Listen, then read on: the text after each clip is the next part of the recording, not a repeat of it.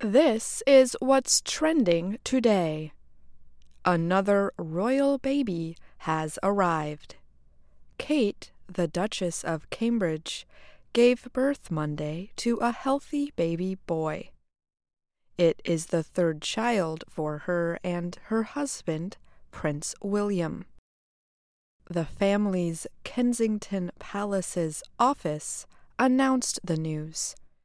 The palace said the baby was born at 11:01 a.m. or 10:01 UTC. He weighs 3.8 kilograms. The palace also noted that mother and child were both doing well. The baby is a younger brother to 4-year-old Prince George and Princess Charlotte, who turns 3 next week. Monday was also St. George's Day, England's national day. But the baby is unlikely to be given that name since his older brother already has it. The baby was born at St. Mary's Hospital in London. Since early April, reporters and fans of the royal family had been set up outside the hospital waiting for news of the prince's birth. John Lowry is a longtime royal watcher.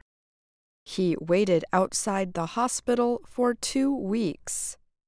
He said the baby would be very good for our country and, of course, Her Majesty the Queen.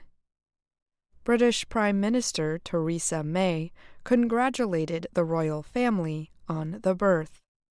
She wrote on Twitter, "My warmest congratulations to the Duke and Duchess of Cambridge on the birth of their baby boy. I wish them great happiness for the future." The new baby is Queen Elizabeth II's 6th great-grandchild. He is 5th in line to the British throne, after grandfather Prince Charles, father Prince William, and his 2 siblings. Princess Charlotte is the first royal daughter to stay ahead of a younger brother in the line of succession. Before rules were changed in 2012, male heirs came first. And that's what's trending today. I'm Ashley Thompson.